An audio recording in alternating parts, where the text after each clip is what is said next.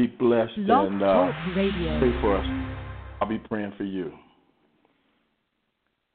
Well, bless the Lord, everybody. This is Pastor Winfred Burns of Word, Worship, and Witness Ministries, and we are here tonight again with the Word on Wednesday.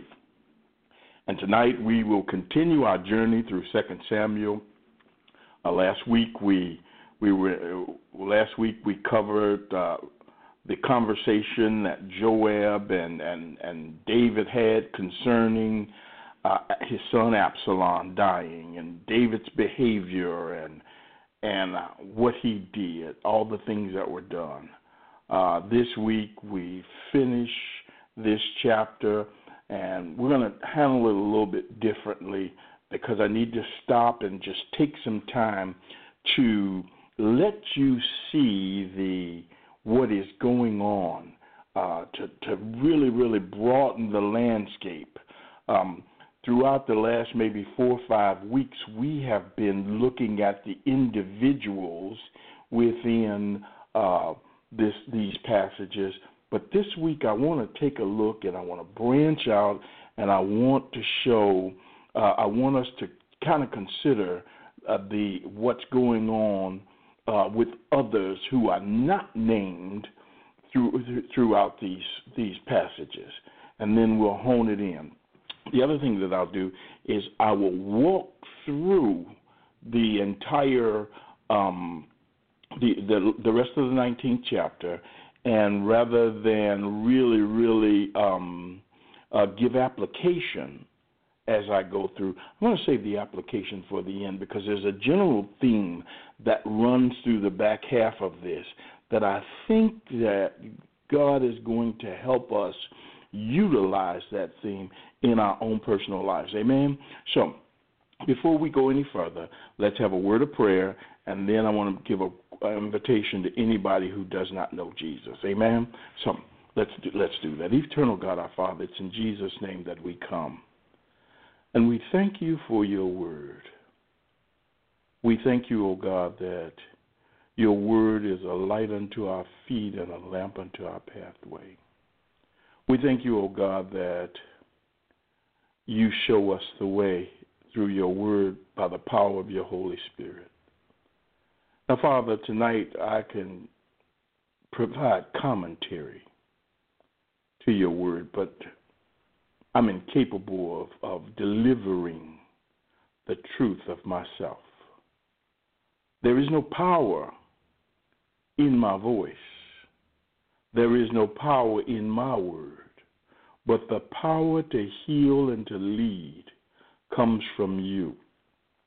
And so, Father, tonight I ask that you would speak through me by the power of your Spirit, that those who have come tonight to share in this word would receive from you from on high a fresh word, a word of healing, a word of correction, a word of restoration, a word of encouragement, the word that they need to continue the journey of life with you. We ask, oh God, that you would bless tonight. We ask, oh God, that you would empower tonight. We ask, oh God, that you would comfort tonight and bring peace. We ask that you would give life. We ask this in Jesus' name. Amen.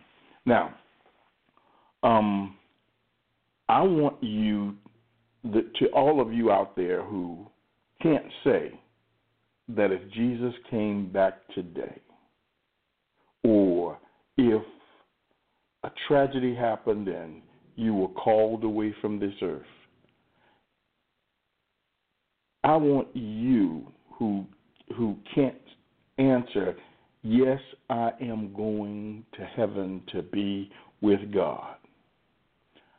I want to say to you that it doesn't have to be that way, because your sins have been forgiven and Jesus has paid your sin penalty, and there is no reason why you can't leave this earth going to heaven and being with your Father forever and ever. There's no reason. The only thing that's stopping you is you and your belief.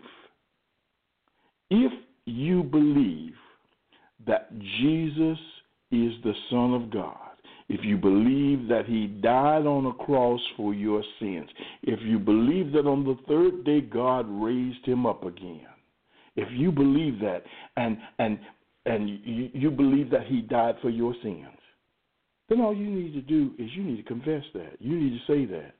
And you need to ask him to come into your life and be your Savior. That's it.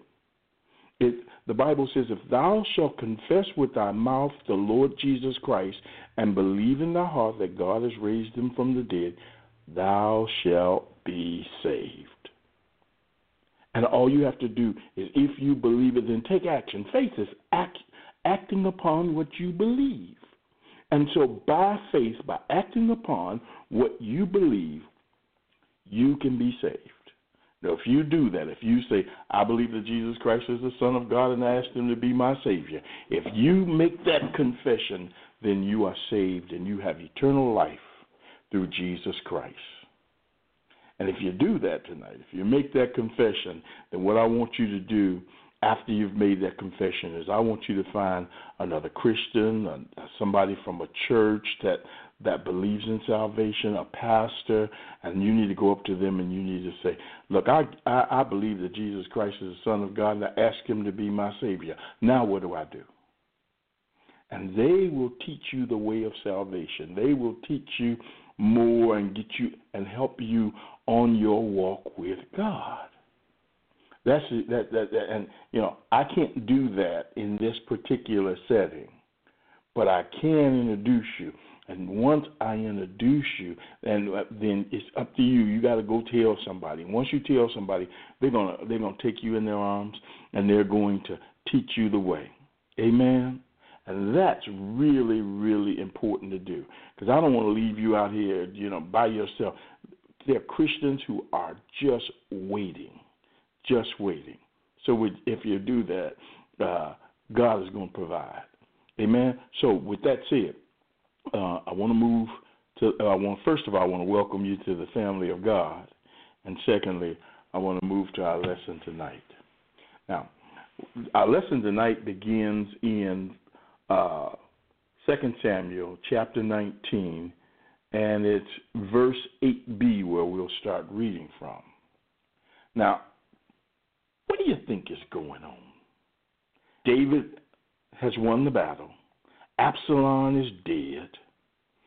The Bible says, the Bible's going to tell you in this the B portion that the Israelites have fled to their home. And when we say the Israelites, we mean everybody who came against David have gone back to their tribal areas. So those that came down to go from Manasseh, went down to back to their territory. The Benjamites have gone back to the territory of Benjamin. The tribes of Judah, they've gone back home. Every tribe has gone back into their territory, and we saw that map of Israel. And so, and I showed you the territory of Gad and all the rest of them. And so they've all gone home. And David is still in Mahanaim. And as he's there, there's turmoil still within the kingdom, because although the rebellion has been put down, now the tribes are literally scattered. And that's the condition that we found them in, not unified, not unified as one nation when we first began our study over a year ago in 1 Samuel, that each tribe was acting as an independent confederation, and there was no unity. And so when early on in our study, we saw how that allowed the enemy to come in and overwhelm them. But now in the situation that they're in, they're right back where they started. They are vulnerable to the enemy. They are vulnerable to the enemy. Jesus said in the Gospels, a house divided against itself cannot stand. And they are concerned now because, even though David has subdued all of the enemies, one of the things that is when your enemy finds you in disarray, when your enemy sees that there's a weakness, when the enemy sees that there's an opening, that enemy is going to take advantage of that. They're going to throw off those shackles. They're going to throw off those chains, and they are going to come back at you because no matter what you've done to that enemy is always lurking. And the rebellion has opened the door, not just to overthrow David from the throne, but the rebellion has opened the door to destroy the entire kingdom. I want you to think about that for a little while. Now, so with that said, and understanding what's going on in the background and the effects of what Absalom did and what a civil war does to Israel, we can pick up at 2 Samuel chapter 19, verse 8b. And there it says, meanwhile, the Israelites had fled to their homes. Throughout the tribes of Israel, the people were all arguing with each other, saying, the king delivered us from the hand of our enemies. He is the one who rescued us from the hand of the Philistines. But now he has fled the country because of Absalom. And Absalom, whom we anointed to rule over us, has died in battle.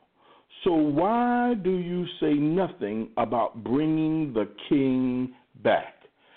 So the first thing that we see here is that there is a recognition that which they need, the leadership that they need, is not present. There is a vacuum in leadership. And he says they're arguing with each other. There is debate concerning what's our next move because we don't have a king. David is not here. Absalom, whom we gave our hearts to, is now dead. We need to consider bringing the king home. There is recognition of what David had done for them. He says he was the one that rescued us from the hand of the Philistines. Now, that becomes paramount. Now, there's some things going on behind the scenes, and the word doesn't tell me exactly what it is, but I can do some speculation. And the speculation is that when there is a vacuum in power, somebody is looking to fill it. The claim of the relatives of Saul is still there because in the eyes of some, David has never been a legitimate king. In the eyes of some, there is that lingering feeling that he is a usurper of the throne.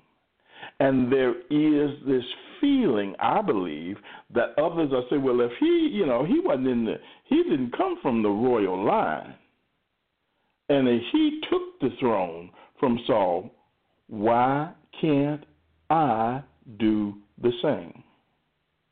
There is somebody in some tribe that wants to advance to the throne, and it is causing a discussion within the tribes about who's going to be the next king. And what comes out of there is, David did this, and he was the king. So the tribes, the 10 tribes are all the northern tribes.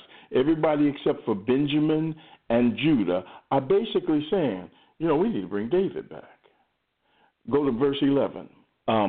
So King David sent this message to Zadok and Abiathar, the priests. Ask the elders of Judah, why should you be the last to bring the king back to his palace, since what is being said throughout Israel has reached the king at his quarters? You are my brothers, my own flesh and blood, so why should you be the last to bring back the king? And say to Amasa, are you not my own flesh and blood? May God deal with me, be it ever so severely, if from now on you are not the commander of my army in place of Joab. So now, what are you seeing here?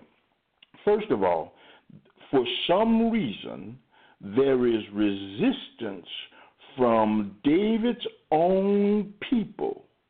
David is from the tribe of Judah, and there is resistance to David being brought back to the throne by Judah and Benjamin. Where that resistance comes from, again, speculation. That's all I could do is speculate.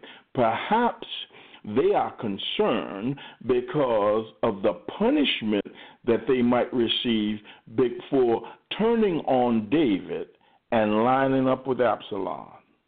Now, I don't know. The Bible doesn't say, but now you have to understand that in the kingdom there's still politics, and there are political realities that we have to consider.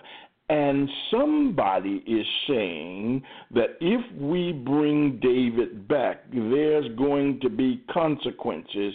And so there is resistance within his tribe to bringing him back.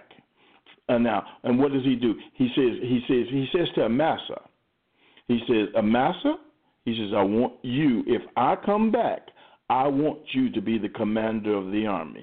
And there's a reason for that. Because remember, Joab killed Absalom in spite of David's orders. And David knows that. And this is not the first time that Joab has disobeyed David's orders.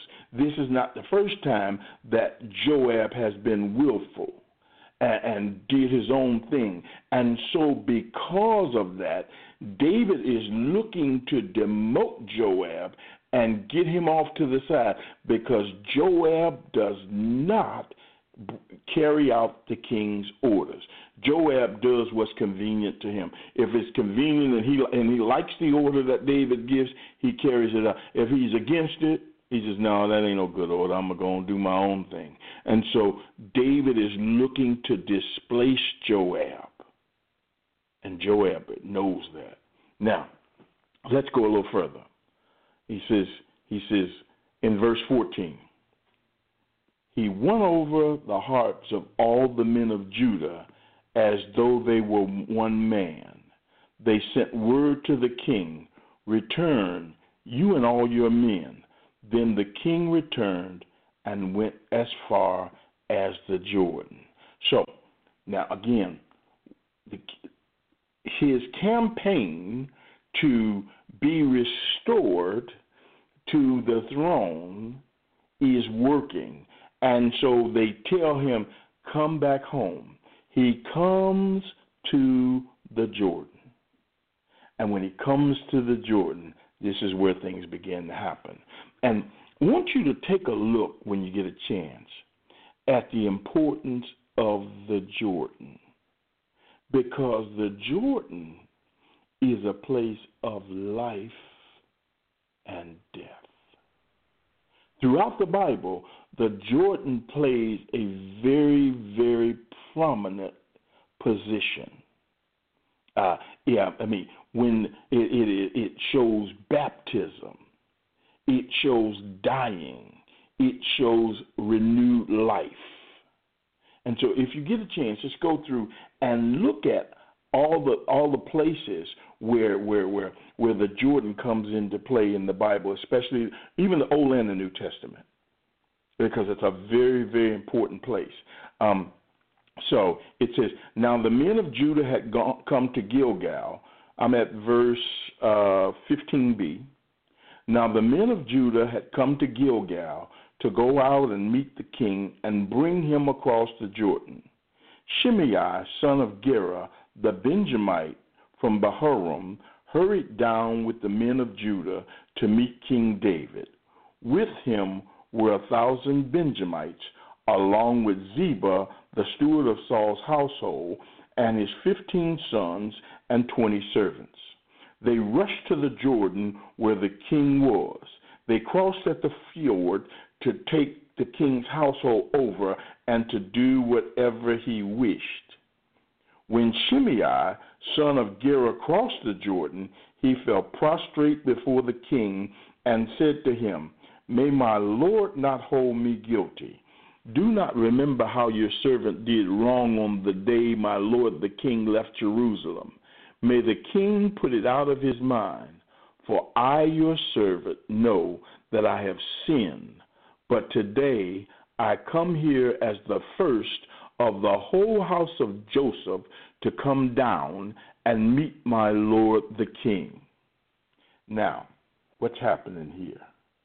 Remember Shimei and how Shimei acted a fool and cursed David and threw dirt at him and threw rocks at him and basically said, David, you getting your comeuppance now because you're a bloody man. You killed off Saul. You stole the throne. You're illegitimate. You this, you that, and God is paying you back. And remember, they wanted to kill Shimei, but David says no, And now this Shimei comes back because he knows he's in a precarious position. But you missed something, because Shimei is nobody's fool. He knows he's messed up. He knows he's in a bad position, but he comes and he brings his entourage to back him up. And David, in this next segment, you'll see what David says, but David says what he says for a reason. And what's that reason? Look, he says, look back at verse 17. It says, with him were 1,000 Benjamites, along with Ziba. So what you have is Shimei comes and he brings a delegation of strong men with him who would be able to disrupt the process of going back to Jerusalem and getting back to the throne. So there's a certain subtle political threat there. David is being welcomed back finally by Judah, but Judah and Benjamin was tight. And if Shimei starts some stuff and his Benjamite brothers go with him in the possibility of a new rebellion, then David is right back where he started. David has to make a decision. Look at the decision he makes. He says, then Abishai, son of Zeruiah, said, shouldn't Shimei be put to death for this? He cursed the Lord's anointed. David replied, what do you and I have in common, you sons of Zeruiah? This day you have become my adversaries. Should anyone be put to death in Israel today? Do I not know that today I am king over Israel? So the king said to Shimei, you shall not die. And the king promised him on earth. Now there's some language in here that we got to unpack. Again, as I said before, I'm going to go through the whole thing first before we do the application, because the application is staring you right in the face, and I want to hold on to it until we finish this whole passage. Amen? So, look here. Here's what's going on here. First of all, David understands politics.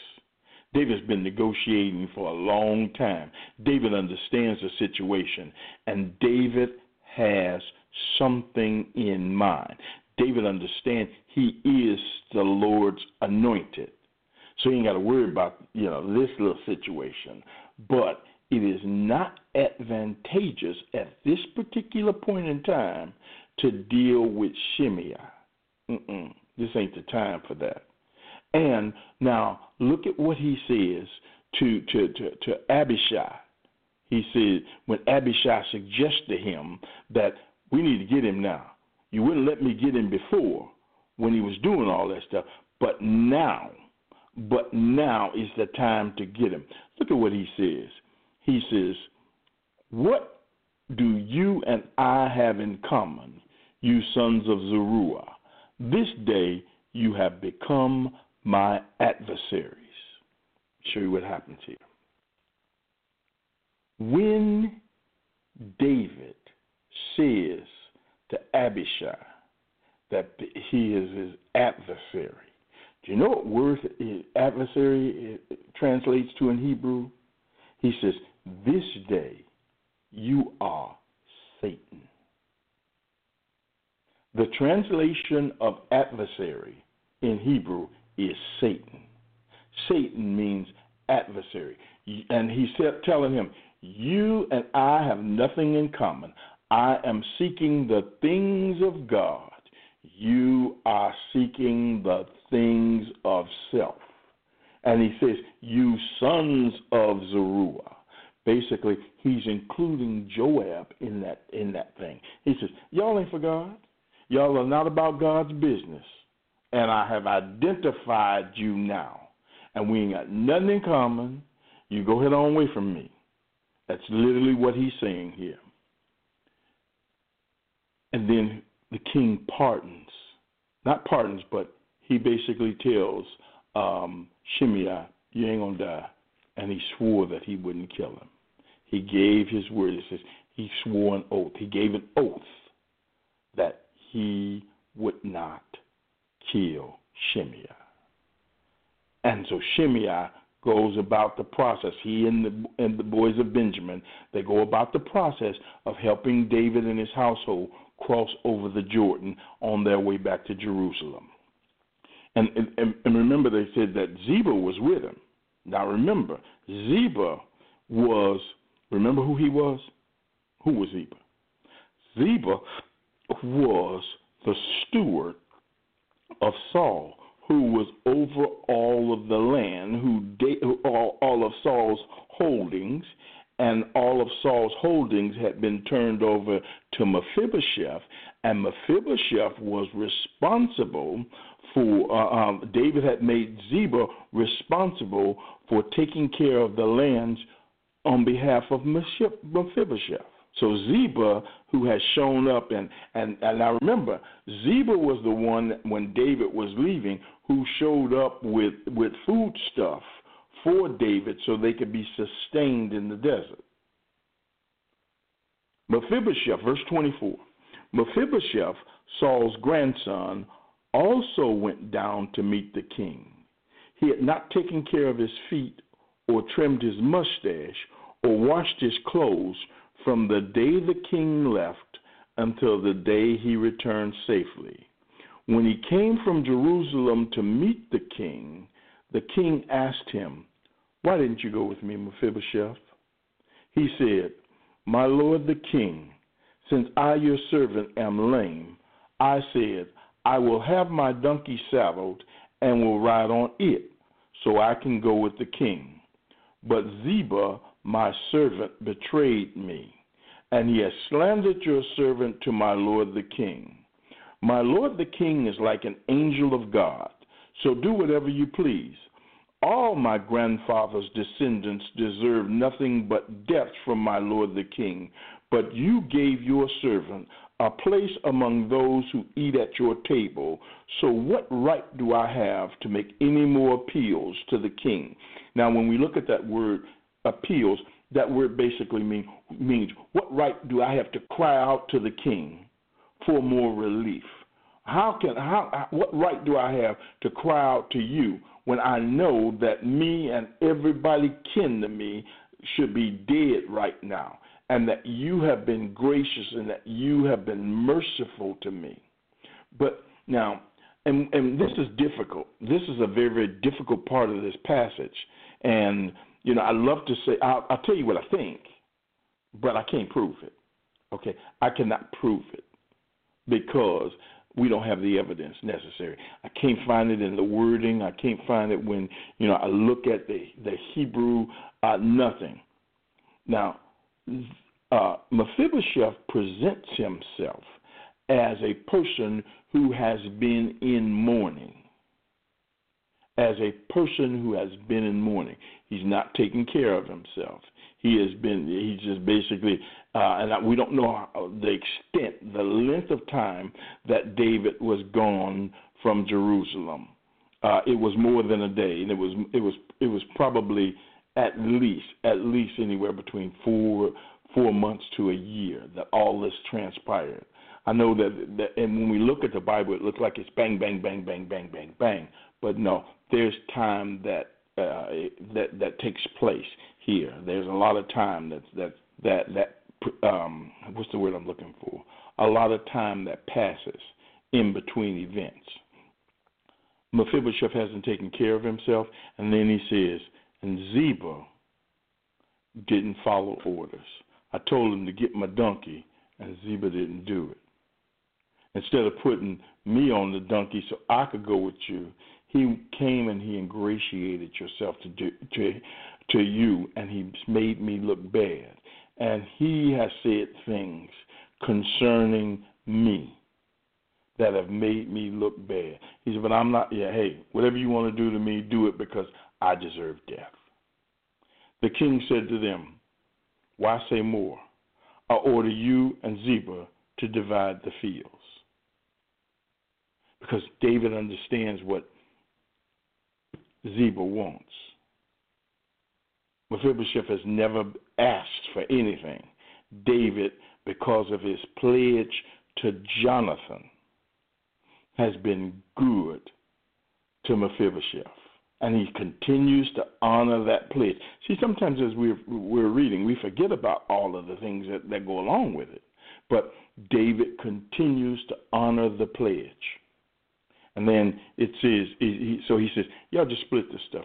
It's plenty. Just split it.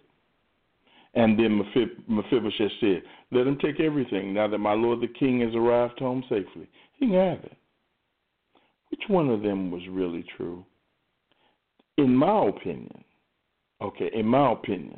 based on what I see, I think Ziba was just, he was always after that land.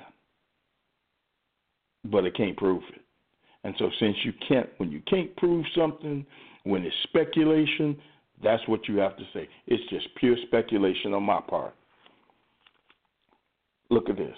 Barzillai the Gileadite also came down from Rogelim to cross the Jordan with the king and to send him on his way from there. Now Barzillai was a very old man, 80 years of age. He had provided for the king during his stay in Mahanaim, for he was a very wealthy. And I started reading at verse 31. He was a very wealthy man. The king said to Barzillai, cross over with me and stay with me in Jerusalem, and I will provide for you. But Barzillai answered the king, how many more years will I live, that I should go up to Jerusalem with the king? I am now 80 years old.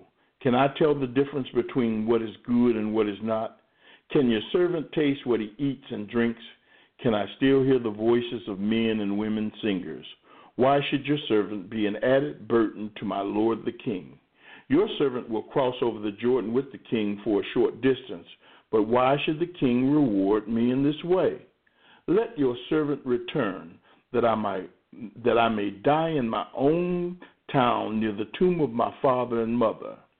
But here is your servant Kimham. let him cross over with my lord the king. Do for him whatever pleases you. The king said, Kimham shall cross over with me, and I will do for him whatever pleases you. And anything you desire from me, I will do for you. So, now David is ready to reward this old man who has been faithful to him, who has fed him when he and his family and shared his wealth with him. And now David is being the benevolent, and he is going to reward him for his faithfulness. And the old man says, "No, man, there's no need of me coming. No, that's no good for me." He said, "Take Kimham."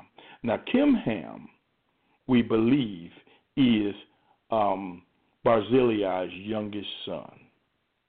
And what he's doing is he's putting his son in a better position, because I don't know how many sons Barzillai has, but the youngest boy, he's usually getting the short end of the stick. The oldest boy gets a double share. The younger boy, all of the rest of the sons will get equal shares. But I guarantee you, when they lining them up, he'll probably get the same amount of land as everybody else, but his land is going to be on a hill or something like that. He's not going to get the choicest selection. And so Barzillai does something. He says, well, if there's a reward, give it to the baby boy. That's literally what we believe happens here. When I'm at verse 40, when the king crossed over to Gilgal, Kimham crossed with him. All the troops of Judah and half the troops of Israel had taken the king over. Soon all the men of Israel were coming to the king and saying to him, why did our brothers, the men of Judah, steal the king away? Remember I talked about the friction that was going on within the tribes? Here's that friction showing up some more. Why, he says, where am I at? 41. Why did our brothers, the men of Judah, steal the king away and bring him and his household across the Jordan together with all his men? All the men of Judah answered the men of Israel, we did this because the king is closely related to us. Why are you angry about it? Have we eaten any of the king's provisions? Have we taken anything for ourselves? Then the men of Israel answered the king of Judah, we have 10 shares in the king, and besides, we have a greater claim on David than you have. So why do you treat us with contempt? Were we not the first to speak of bringing back our king? But the men of Judah responded even more harshly than the men of Israel. Now, so what's going on? Judah and Benjamin are bringing the king back. The rest of the tribes of Israel find out about it, and they say, hey, wait a minute.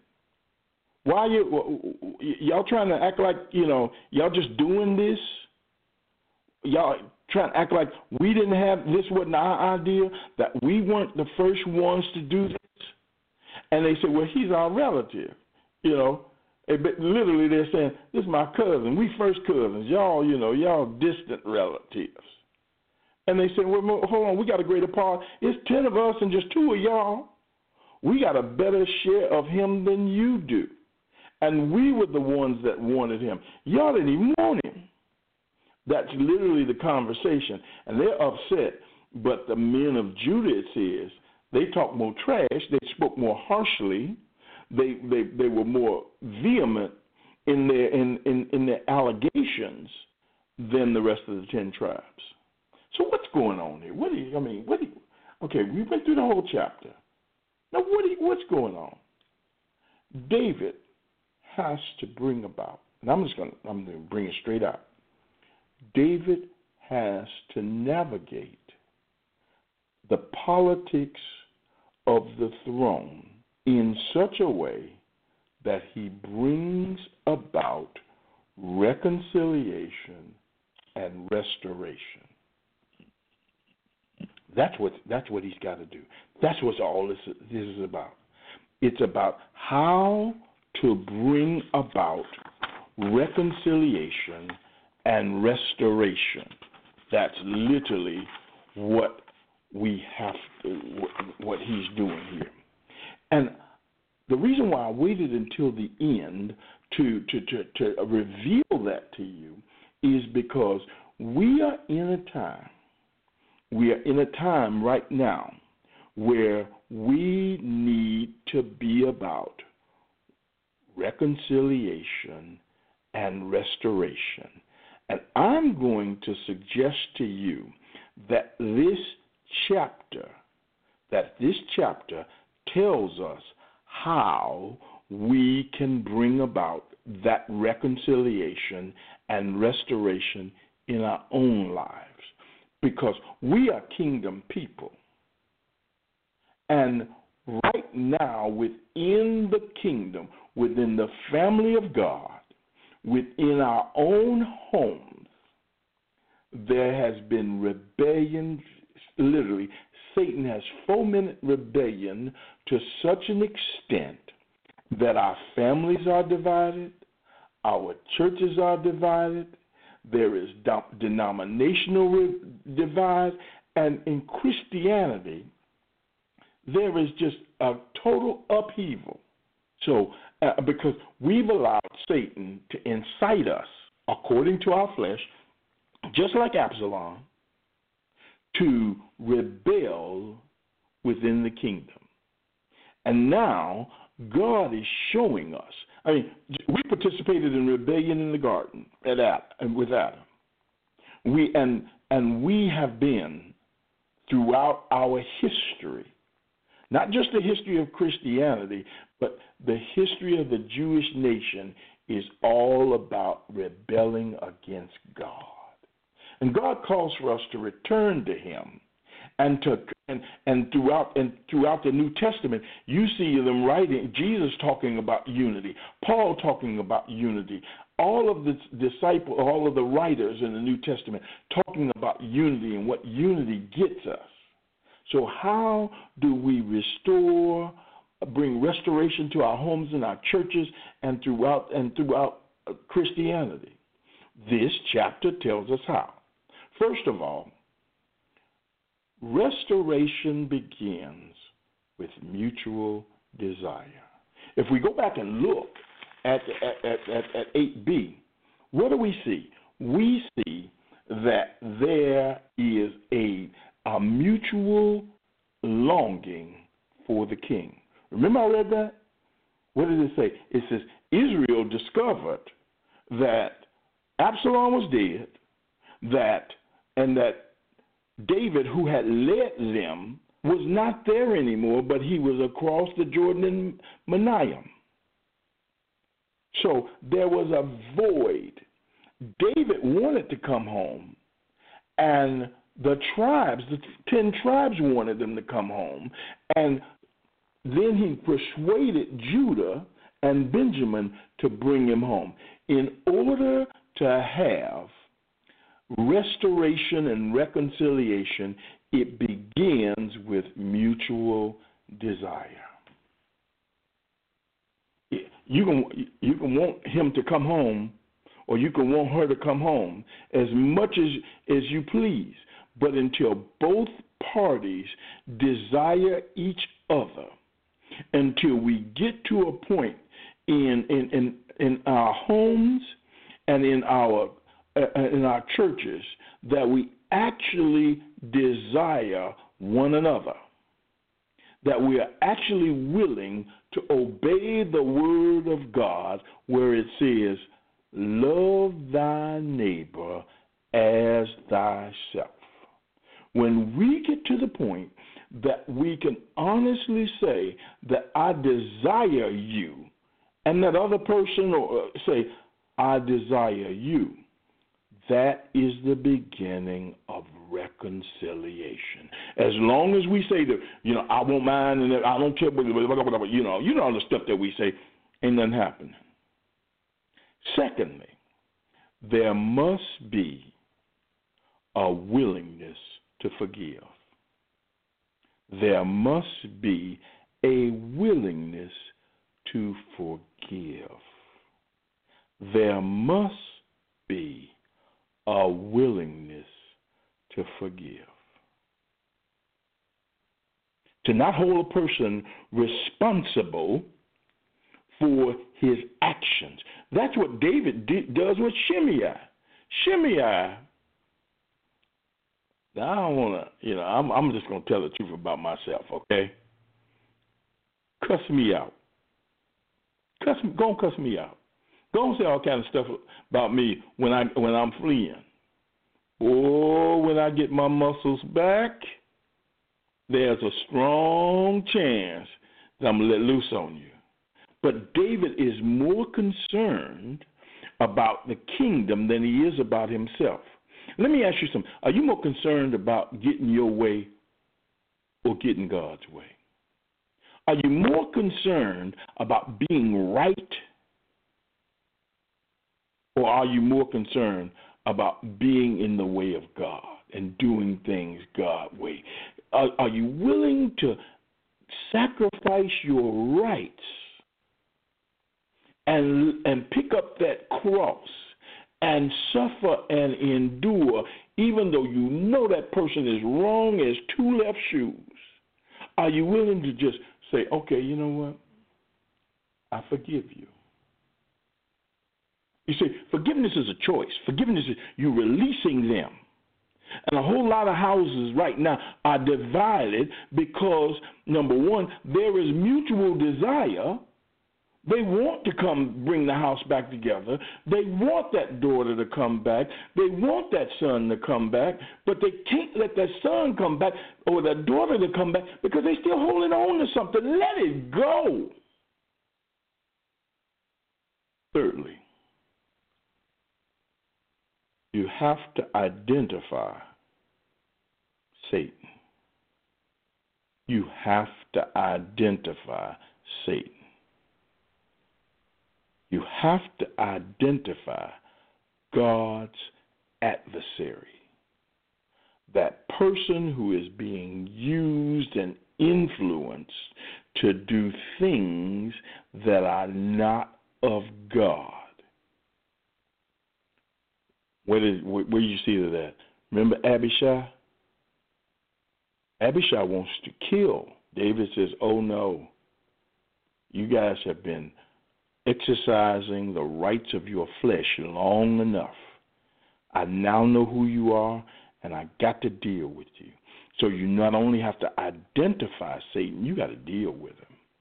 You have to deal with the satanic influences that are in your life, that are influencing the situation so there will never be restoration. You've got to get on your knees and you've got to, as they say, take authority in your household. You've got to be willing to take authority in your church. And I don't mean going getting up in no pastor's face, anybody's face. This battle is not against flesh and blood, but it's against principalities and powers and spiritual wickedness in high places. And so what you have to be willing to do is you have to be willing to put on the whole armor of God, and you have to be willing to get down on your knees and do battle with the devil through prayer. You've got to be willing to speak the word of God. You've got to be willing to rebuke the word of God. You've got to be willing to rebuke Satan and his forces. You've got to, having done all, stand. Yeah, that's really what it's all about. And so rather than resting on your rights, once you identify Satan, he ain't got to stay. You got to tell him, you got to go. In the name of Jesus, I command you to leave. Spirit of Jezebel, I see you. I've caught you. In Jesus' name, I command you to leave and not come back here. You are banished to the dark places where you will await the judgment of God. You must begin to pray in the Spirit so the Spirit of God can direct you into battle, and you use the weapon of the Word. You use the authority that God has given you. You use the power that God has given you. The Word says, behold, I give you power over all the enemy. I give you power over them. And so since he's given you that power, since he's given you the Holy Spirit, Since he has filled you with the Holy Ghost, then all you need to do is you need to let yourself, as they say, you need to let the Holy Ghost loose in you. And stop trying to do it your way, but listen with your spiritual ear and see with your spiritual eye and follow obediently what God has said. He told you to go persuade nobody. You ain't persuading no devil. You rebuke the devil. You command the devil. You tell him to go somewhere. What's the next? So far, what do we have so far? Well, we got there must be mutual desire. There must be a willingness to forgive.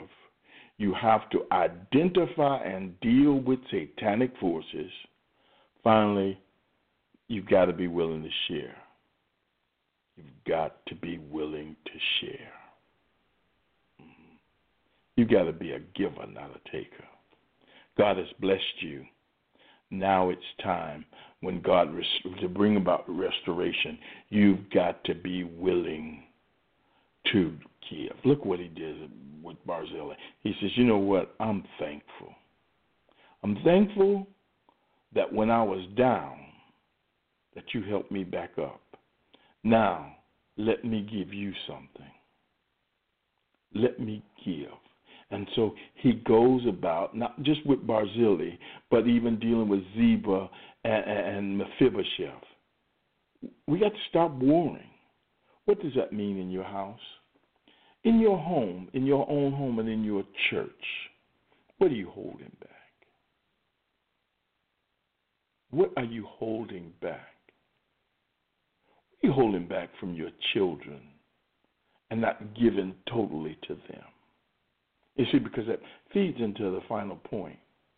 When we withhold, we're also withholding the blessing. And we have and so many families and so many churches are withholding the blessing. They're withholding, they're not sharing. I see a lot of churches that want to take in and take in and take in and then piecemeal out. I see a lot of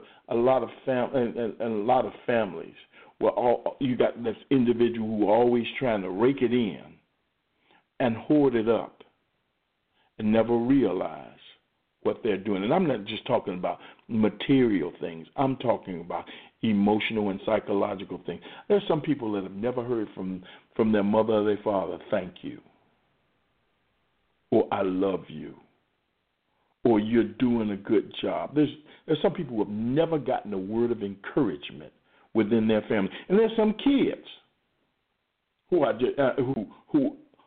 just as bad, who never go and say, Ma, thank you. Dad, thank you. Ma and Dad, thank y'all for getting up every day, 4 in the morning, going out in the cold, going out in the sun, going out in the rain, and working to try to take care of me. Thank you for that.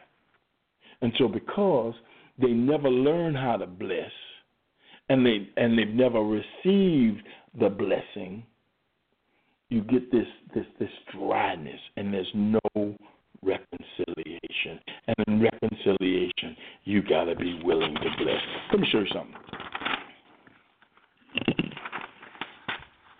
Matthew 5:24. Come on over here. We're starting to wrap up now, but I want to give you some scriptures to beyond what we've already been through. Matthew 5:24. Let's start there. And I might switch Bibles on y'all if I don't like the way this NIV reads. 5:24.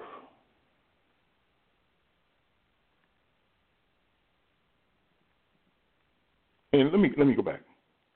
5:23. Therefore, if you are offering your gift at the altar, and there remember that your brother has something against you, leave your gift there in front of the altar. First go and be reconciled to your brother, then come and offer your gift. Settle matters quickly with your adversary who is taking you to court. Do it while you are still with him on the way, or he may hand you over to the judge, and the judge may hand you over to the officer, and you may be thrown into prison. I tell you the truth, you will not get out until you have paid the last penny. Reconcile in this, the word that they use here in the Greek, that says mutual concession between parties in conflict. So when you reconcile, what you're doing is you and your brother, you and your sister, you get together and say, you know what, this is the conflict. We're going to have to make some concessions because we got to get this right. That's what that means. And reconciliation is so important that there is no need of you bringing no offering. There is no need of you paying your tithes, because Jesus basically says, when you have something going on against your brother, then you got something going on against me, and your gift is unacceptable. Preachers don't want me preaching that, but that's what it is. That's what it says. Come on, let's keep going. There's another word for reconciliation that basically says that word basically says that God, when we're being reconciled to God, God takes our sin on himself and gives us his righteousness, gives us his peace. That's the other way that you can see reconciliation. Turn to 2 Corinthians chapter 5. We got to move. 2 Corinthians chapter 5.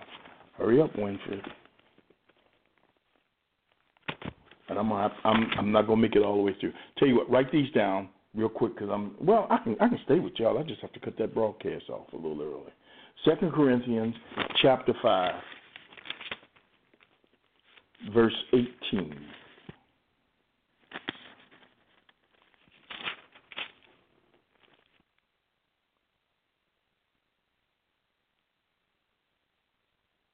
Yeah, let me start at 16.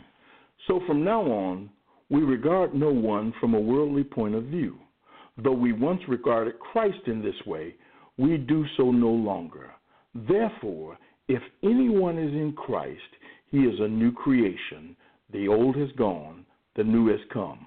All this is from God, who reconciled us to himself through Christ and gave us the ministry of reconciliation, that God was reconciling the world to himself in Christ, not counting men's sins against them.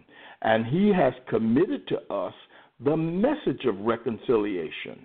We are therefore Christ's ambassadors, as though God were making his appeal through us.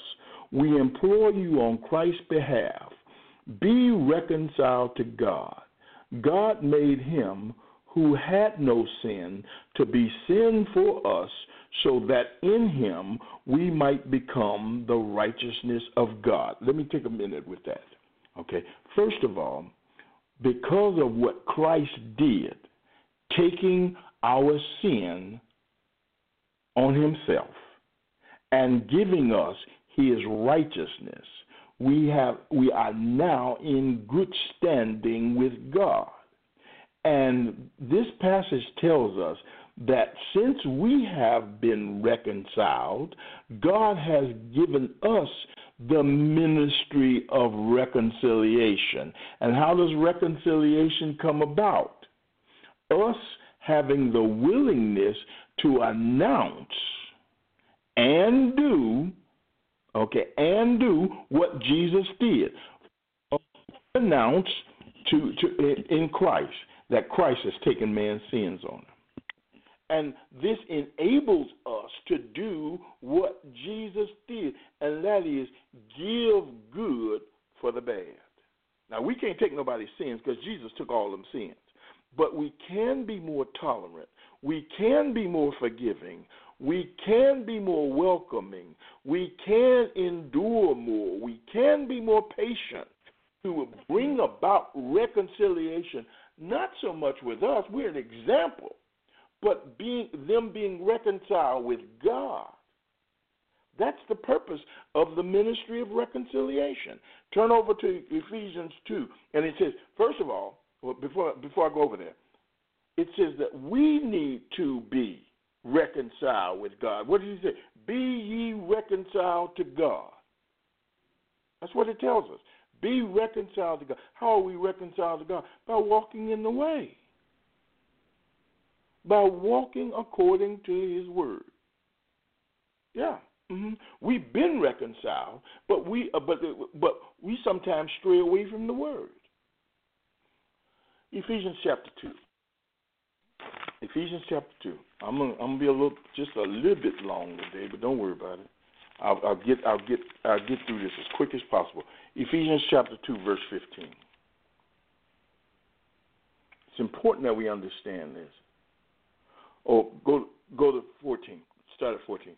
For he himself is our peace, who has made the two one and has destroyed the barrier, the dividing wall of hostility, by abolishing in his flesh the law with its commandments and regulations.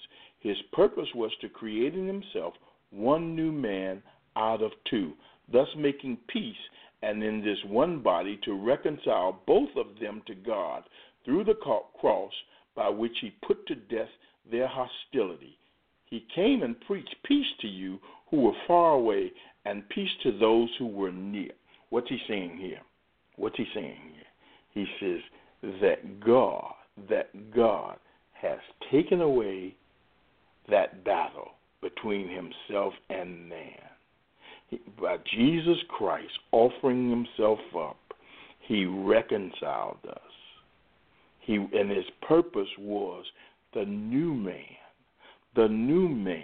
not the man who acted after his flesh, but instead the one who lives by the Spirit of God, that God can use to bring about the ministry of reconciliation. You see, when we reconcile in our homes, that light starts shining. When we reconcile in our church, that light starts shining. When we reconcile within the body of Christ, the light shines brighter.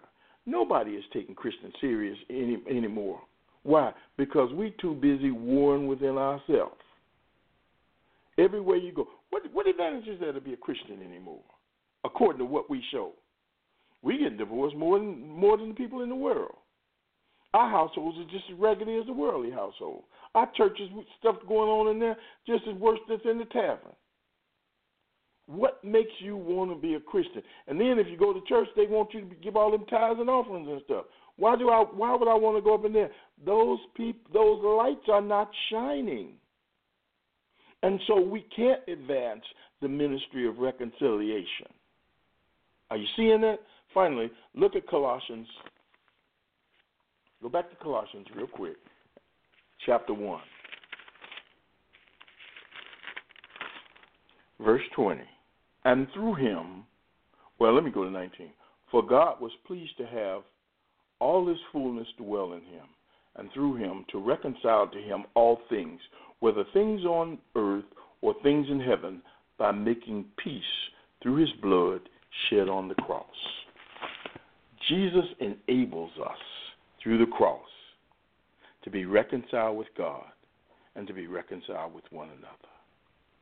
What's necessary for reconciliation is willingness, mutual willingness. Do you want to be reconciled? What's necessary is the willingness to forgive and receive forgiveness. What's necessary is us to identify and fight against those satanic forces. We've got to be willing to share, and we've got to be willing to bless. God has given us this ministry. He reconciled us to himself. And now our job is to go be ministers of reconciliation, announcing Christ. But we can't do it. We can't do it if we are not reconciled to each other. Let's pray so we can get out of here tonight.